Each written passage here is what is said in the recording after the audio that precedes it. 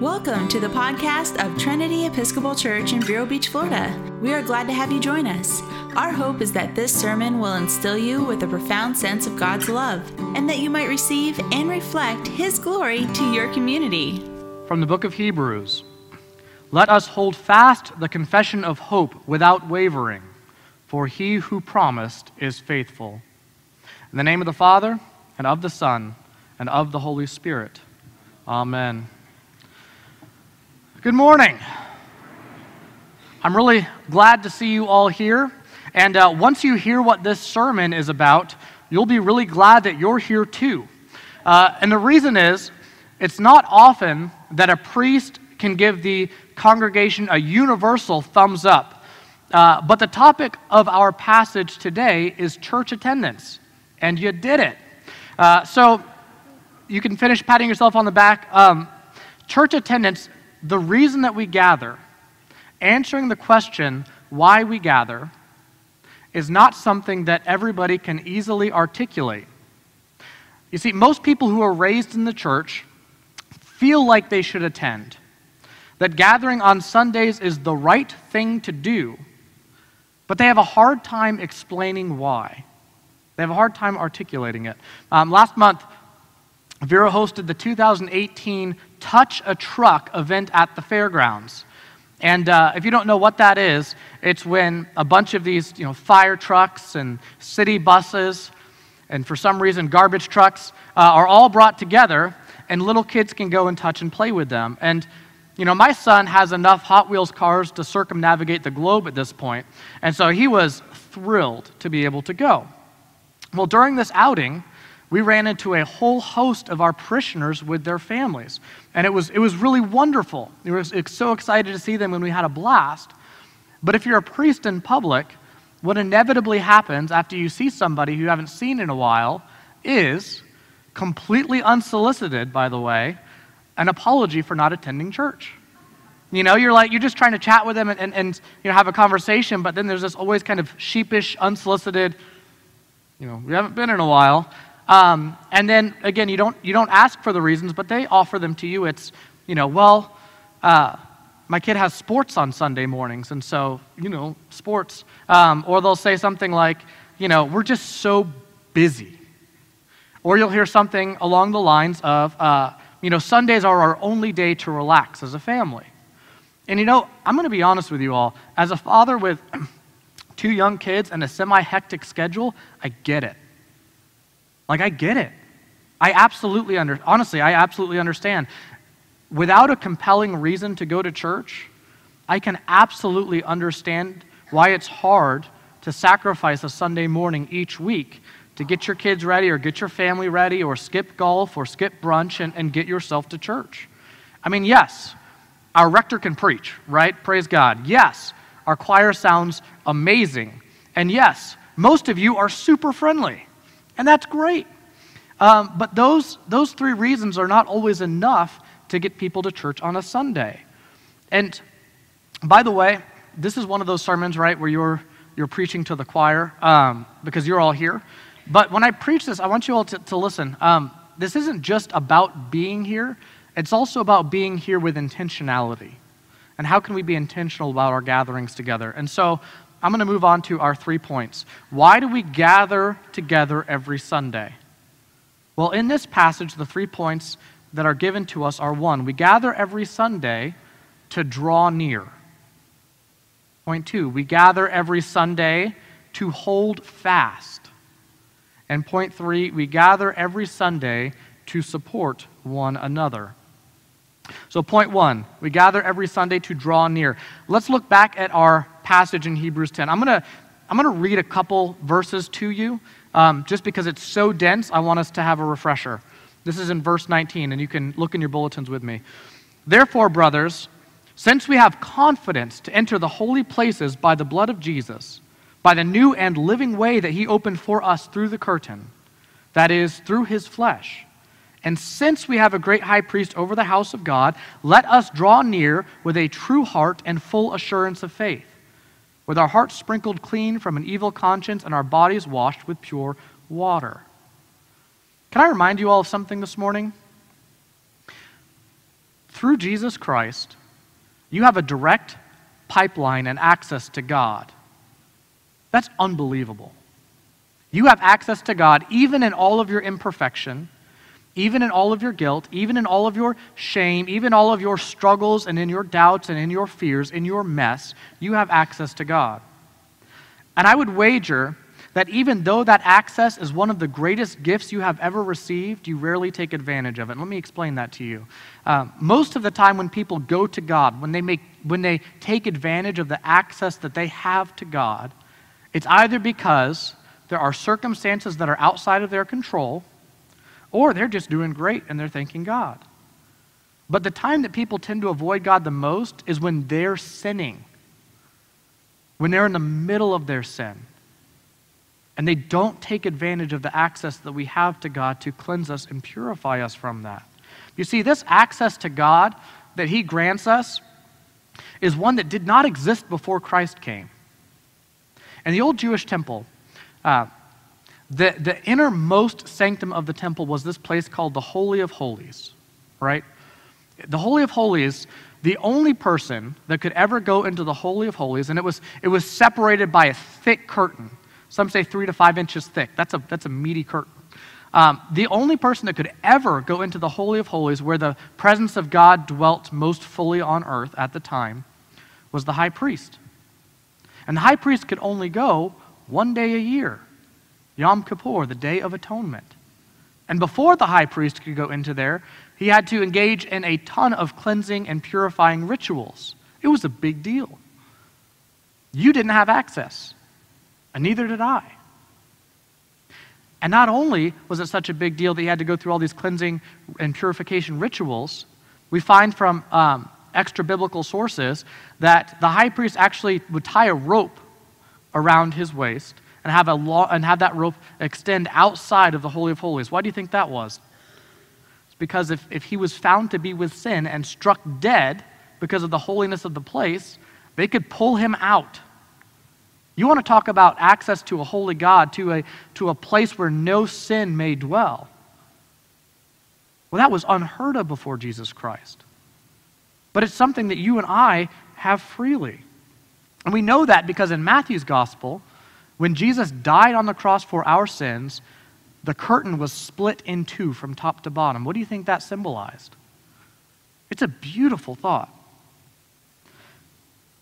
We have access to the Lord Most High, and it's actually an unbelievable claim, because that means that you and I are part of the only inner circle, the only club that matters. In fact, if it were not for the death of Jesus Christ, that would be the most exclusive club of all. But we have access to draw near to God. And yet, many still neglect to meet together in a place that's full of people that manifest the weight of the Holy Spirit. Why would you not draw near to God?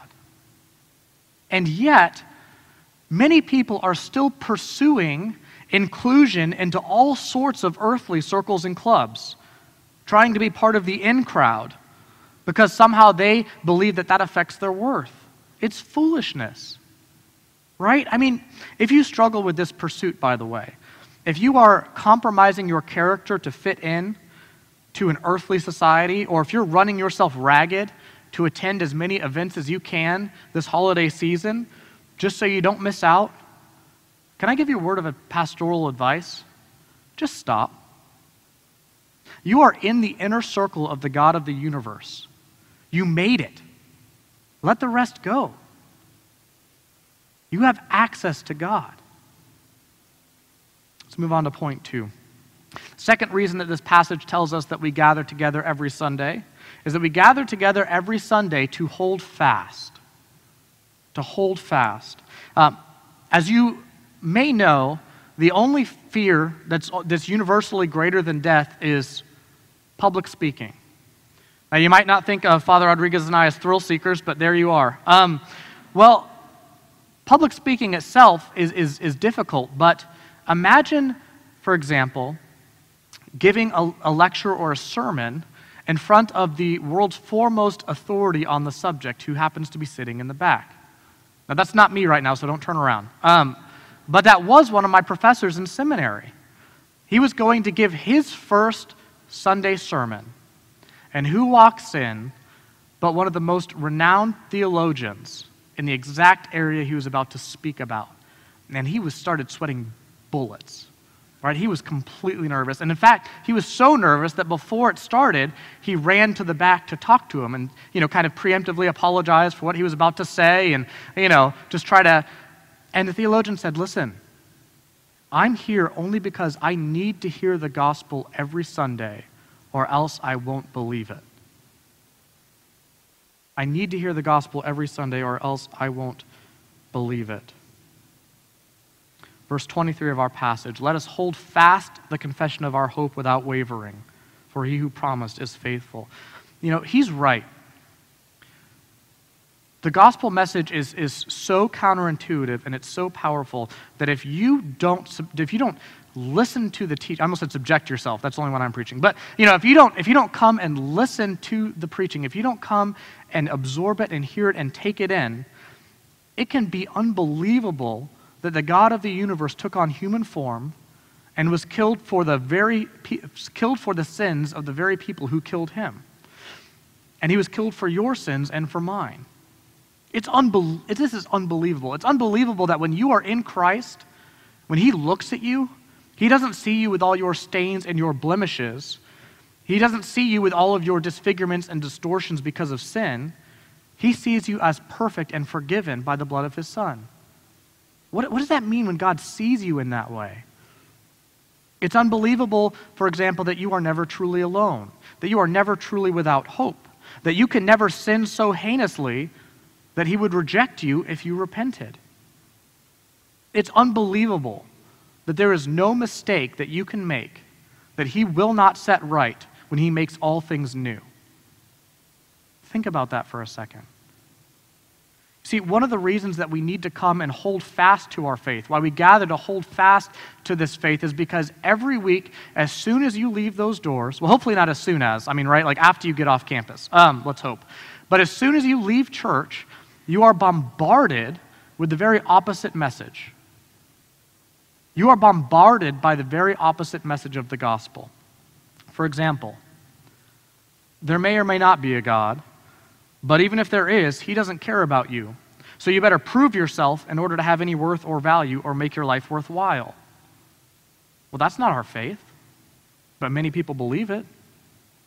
Or hear this. This is another opposite message that you might hear when you leave.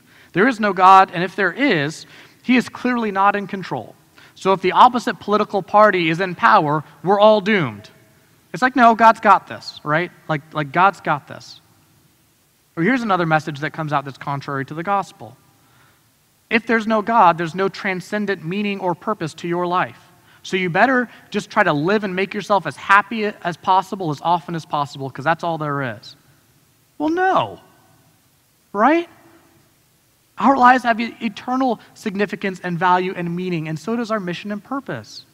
So we gather together to hold fast to the faith that we have received. We could go on and on about what we are bombarded with.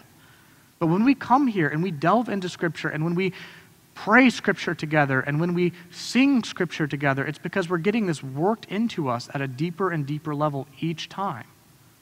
Kind of like one of those, those charcoal etchings. Did you ever used to do that? When you're young, you take a piece of wax paper and charcoal, and if there's anything that has form or texture, you would rub over it. And as you rub it, the picture is more clear and more defined. So we come together to get a better understanding of our faith and to hold fast. And finally, our third point. We gather every Sunday to support one another. Let's look one more time at our passage. Verse 24. And let us consider how to stir up one another to love and good works, not neglecting to meet together, as is the habit of some, but encouraging one another, and all the more as you see the day drawing near. Last Friday was Amy and I's 5th wedding anniversary. You like how I had to pause to think about that? Sorry, honey. It was our 5th wedding anniversary, and as a part of our conversation during dinner, it's a look back at the 5 years that we've had and a look forward at what we're looking forward to. And one of the things we were discussing was kind of our bucket list, right? Places we'd like to go, things we'd like to do. Well, one of the places that's on my bucket list is actually to travel out to California and to walk through a redwood forest. I've never done that before. My dad used to tell me about these trees, these trees that could grow upwards of 370 feet. Isn't that amazing? And I was looking this up because it's like, how is that possible? Well, they actually have really shallow root systems. Did you know that? The only way that they don't topple over and even a slight breeze is because all of their roots are interconnected and interlocked and interlaced with one another. And so they hold each other up. Now, that's probably the most transparent sermon illustration you've ever heard, so you know exactly where I'm going with this.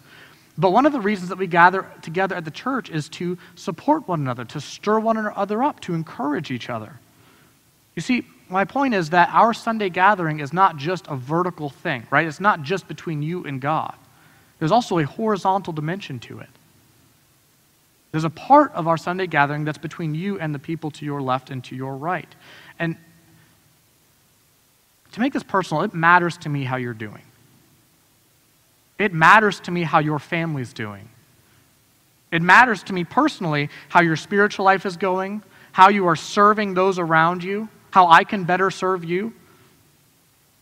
And one pastor put it this way, and I like his explanation. He said, an aggregation is just a gathering of people for an event or something like that, right? So a concert or a lecture series or a movie, that's an aggregation.